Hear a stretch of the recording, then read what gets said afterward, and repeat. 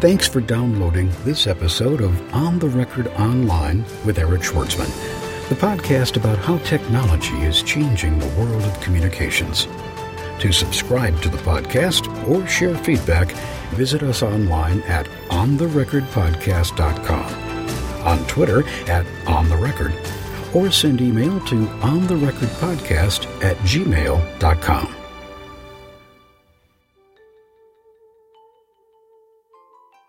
My guest today is Tor Steen. He's the Vice President of Marketing and Business Development at Janrain. He is responsible for mergers and acquisitions, and his expertise is in online marketing and advertising. Prior to Janrain, he was a VP of Business and Corporate Development at WebTrends and a Director of Business Development at Earthlink and an e-business, remember that term, e-business development director for AAA.com. He has an MBA from Duke University and a BA in political science from the University of Notre Dame. Tor, thank you for joining us. Eric, thanks for having me today. So now, in simple, non-technical terms, explain to us the concept of a user management platform for the social web. Certainly. So what it enables is that websites can very quickly and easily allow their website visitors to log in and register on their sites using one of their third-party accounts from places like Facebook, Google, Yahoo, Twitter, LinkedIn. Up to 16 different identity providers are supported, and it allows them to quickly and easily bring in their user profiles from those social networks, which could include their demographic data, their friends list, their interests, hobbies, any information that's stored at one of those social networks. And it allows the website, specifically the marketer, to very quickly and easily start to build a relationship with that user, know a lot more about them, and therefore personalize that website experience. The other part of it is, once they're an engaged user on the website and there's a direct connection back to, let's say, their Facebook identity, when the user takes some form of action on the website, they can then publish that activity back out to their Facebook wall, therefore advocating something that occurred on that website back to their friends, thus driving referral traffic from Facebook back to the website. Now that's it in a nutshell. Got it. Now, you answered this question, quickly in your last answer, but I'm going to ask it to you again. I'd like you to drill down a little bit more on this. What is the benefit to a marketing, PR, or public affairs professional of, letting somebody log in to their website using their Facebook or their Twitter credentials? Certainly. So the first key benefit is that they learn a lot more about that user. If we all know as Internet consumers, when we are asked to register, we usually get this long, onerous registration form, and marketers over time have made it such a small form because they want to get somebody into their site that they don't ask for very much information. By letting somebody bring their Facebook profile with them, the marketer learns a lot more about that person as they come into the website. The second piece is just as important, is that when they publish and share information back out to Facebook, that's a key activity to enable their users on the website to become advocates, if you will, for what occurred on that website. So now, I know you can customize it, but by default, the little widget you guys offer gives the option of logging in with Facebook, Twitter, MySpace, Yahoo, Google, and OpenID. I know there are others, but when you look at which ones most people use to sign in across all the companies that Janrain supports, which one is it? Yeah, so great question. We actually publish these statistics on a quarterly basis, and it's interesting. It shows that Google is the number one preferred identity provider today, followed by Facebook and then Yahoo. I would caveat that, though, it really depends on the type of website. For example, businessjournals.com, right, a very business-oriented website, has a predominance of LinkedIn registrations. It makes sense because they're mostly professionals as opposed to some of the entertainment-oriented sites. We support companies like Universal Music Group and sites like Lady Gaga, where something like a Facebook identity would be used more commonly. So it really, even though these are aggregate stats, I'd say it can be broken down by industry, by geography, by the genre of the website. Now, given that you're working with so many different APIs or so many different hooks into social networks, what social networks are the friendliest with respect to giving you the information about the people signing up? Yes, I'd say that definitely the richest profile and social graph data that a website can receive would be on a Facebook user. And I think that's just also by the nature of what information somebody puts into their Facebook profile. But we've seen over the last 2 years, since this really took off in 2008, when all of these big social networks and identity providers and email providers basically unlock the ability for users to take their profile, there's been a little bit of a jockeying between the different identity providers to actually expose more and more information to allow their users to transport it. But I'd say Facebook is definitely the richest of all the profiles. We've recently seen LinkedIn, for example, open up more of the information where people can bring in their contacts information with them when they log in. So it's definitely growing in richness. If you're a public relations or a marketing or a public affairs person and you want to see who of those people signing in are most influential, does the social network they use to sign in through say anything about their level of influence? There are ways to get at that information. A quick example would be you can actually get information about the user from Facebook on what sites they're on Facebook, what they're a fan of. So that could be an indication of an influencer or an advocate. When the person on your website actually publishes back to the networks, that's another key metric that can be used to show who are influencers. As an example, somebody could post, after commenting on an article on the website or reviewing a product back to Facebook. And we're seeing on average a 1-to-9 ratio. For every post that a user puts out, on average there's 9 referral clicks back to the website, which is a very cost-effective way to drive not only traffic, but very qualified traffic back to the website. And so being able to track and measure the people that are taking actions on your website, you can very quickly decipher who are the biggest influencers for your products, services, or content. Can I get visibility in the back end about how many Twitter followers they have or how frequently they're retweeted, or in the case of Facebook, how many Facebook friends they have and how frequently they post, anything like that? Yes, you can actually, for Facebook, as an example, you get a comprehensive list of their friends, unique identifiers that comes through with them. So that's, I think, a good example of not only are you getting rich data about the user, but now you're actually understanding their social graph. And, for example, great opportunity to allow that user to invite their friends. Another good example is Google. You can actually allow a user to bring their address book with them. On one of our customer sites, Mahalo, for example, they, right after the login process, ask the user, would you like to invite your friends? And they show the list, a pick list of their friends that they could invite to the website. So it's a real good example of how, these companies are embracing the social web.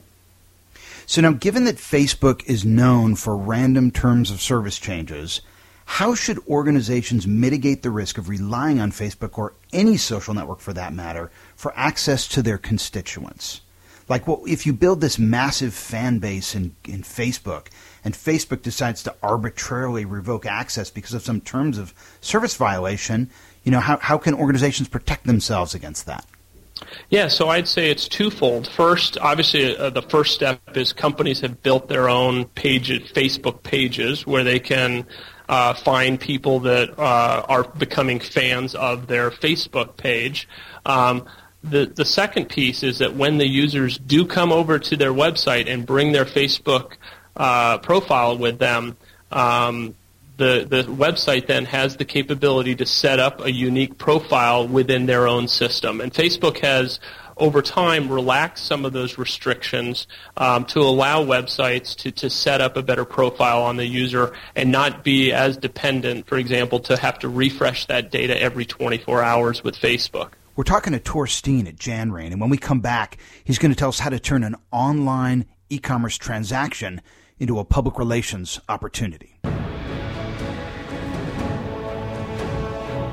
This January 2011, Paul Gillen and Eric Schwartzman bring you the first book devoted exclusively to B2B social media communications. Packed with business-to-business case studies and applied knowledge, Social Marketing to the Business Customer is the most comprehensive collection of B2B social media marketing guidance ever assembled. B2B markets are driven by value and relationships. That's very different from B2C markets. This book's a hands-on guide. It walks business people step by step through the process of using social media to find and engage business customers to ultimately drive more revenue. Social Marketing to the Business Customer is available at Amazon, Barnes & Noble, Books A Million, and Borders, or buy it at our show blog at ontherecordpodcast.com. Also available for iPad and Kindle.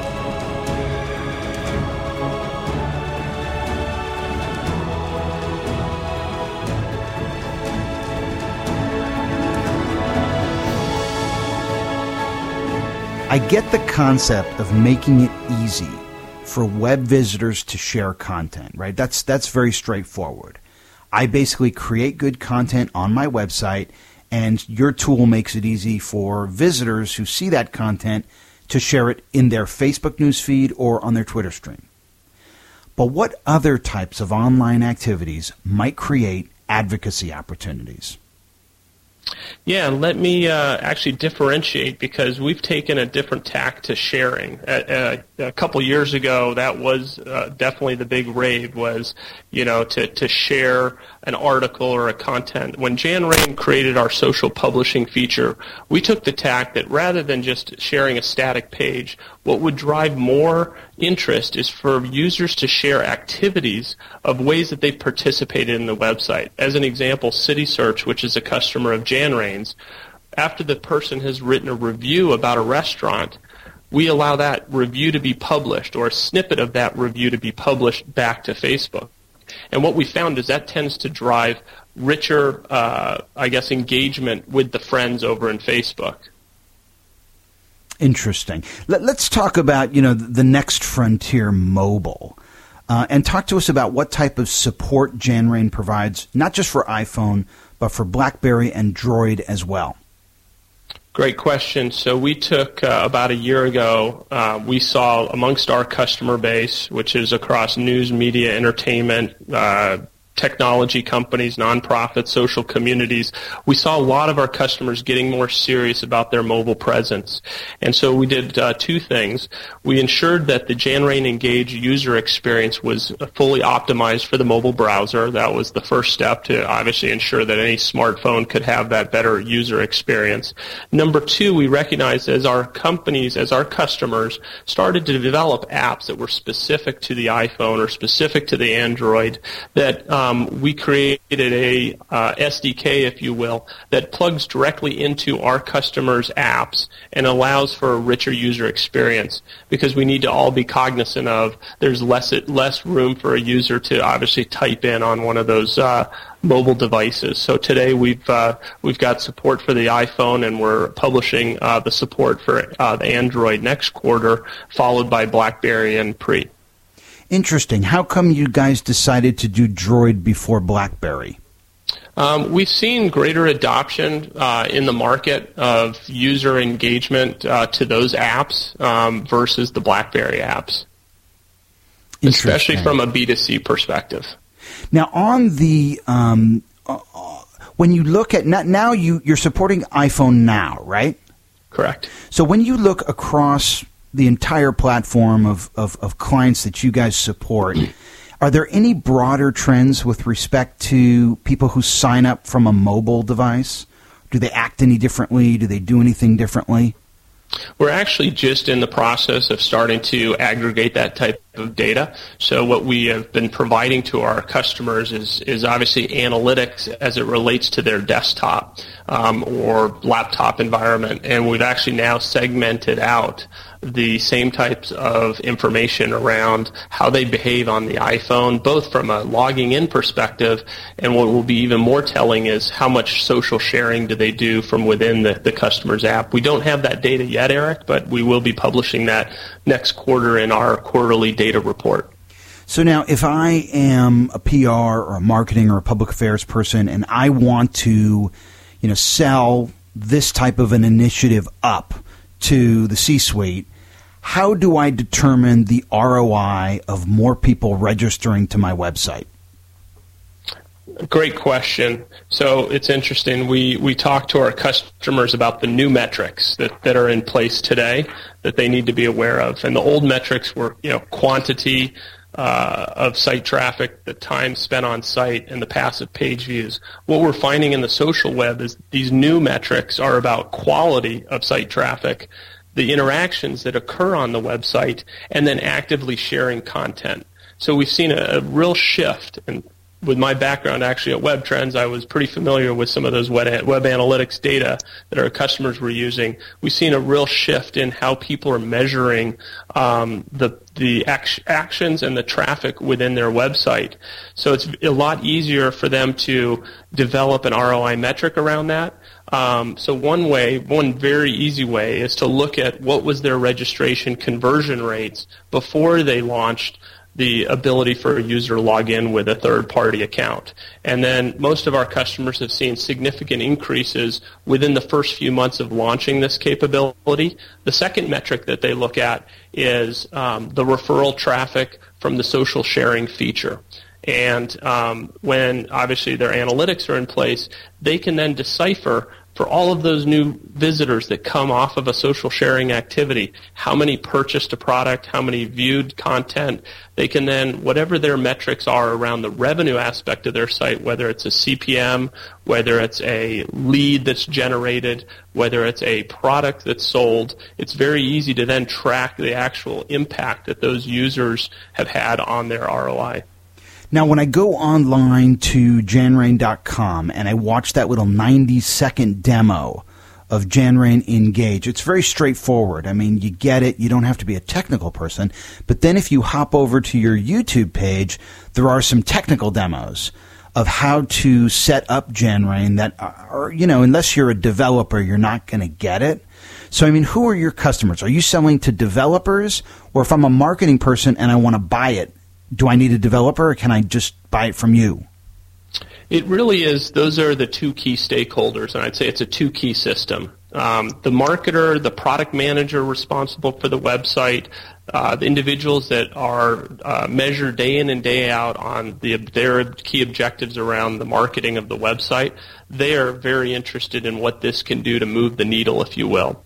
But it does take actually somebody within their organization that wears that web development hat. It is usually not somebody in an IT organization, but more somebody in the web development organization rather than the internal IT organization. So we've found many of our larger customers obviously have a dedicated web development team specifically for the web marketing activities. It's very easy to get a Janrain Engage solution up and running. So what we find is when we talk to the technical team, they're very excited because they're used to marketing coming to them and asking for the world and expecting to get it overnight. The great thing is when they see how easy Janrain Engage is to deploy, they give it a thumbs up and are excited because it takes a huge level of effort off of their shoulders. Now, I know you guys recently released a WordPress plugin, right? Correct. Talk to us about that. I mean, do you because when I tried to install it, it actually did take me to the code, and it looked like it was not a plug and play solution. Yeah, we've made it as tried to obscure as much of the development activities as possible. For example, we do have the WordPress as well as a Drupal plugin, so that as websites are being built on those open source CMS systems, that it hopefully gives them a little bit easier opportunity to get it up and running. I'd say that other ways that we've tried to make it easy is we've gone out and partnered with other companies that are platform providers. As a good example, KickApps, which is a well-known social networking platform. Janrain Engage is built right into their platform. So any company that signs up for a KickApp social community website automatically gets Janrain Engage. So we found other ways, not just through the CMS systems that our end customers are going to be using, but actually through partners where authentication and social sharing is important to embed our solution into their platform. Tor Steen, Vice President of Marketing and Business Development at Janrain, thank you for joining us. Thank you very much, Eric. You've been listening to On the Record Online with Eric Schwartzman, the podcast about how technology is changing the world of communications. To subscribe to the podcast or share feedback, visit us online at ontherecordpodcast.com, on Twitter at ontherecord, or send email to ontherecordpodcast@gmail.com. On the Record Online is hosted by Eric Schwartzman, an independent online communications consultant whose clients include the U.S. Department of State, the United States Marine Corps, the U.S. Embassy of Greece, the Government of Singapore, Johnson & Johnson, Toyota, Southern California Edison, the Environmental Defense Fund, and dozens of small to medium-sized organizations. For information about engaging Eric Schwartzman as a speaker, social media trainer, or digital strategist, visit www.ericschwartzman.com or send email to eric@ericschwartzman.com.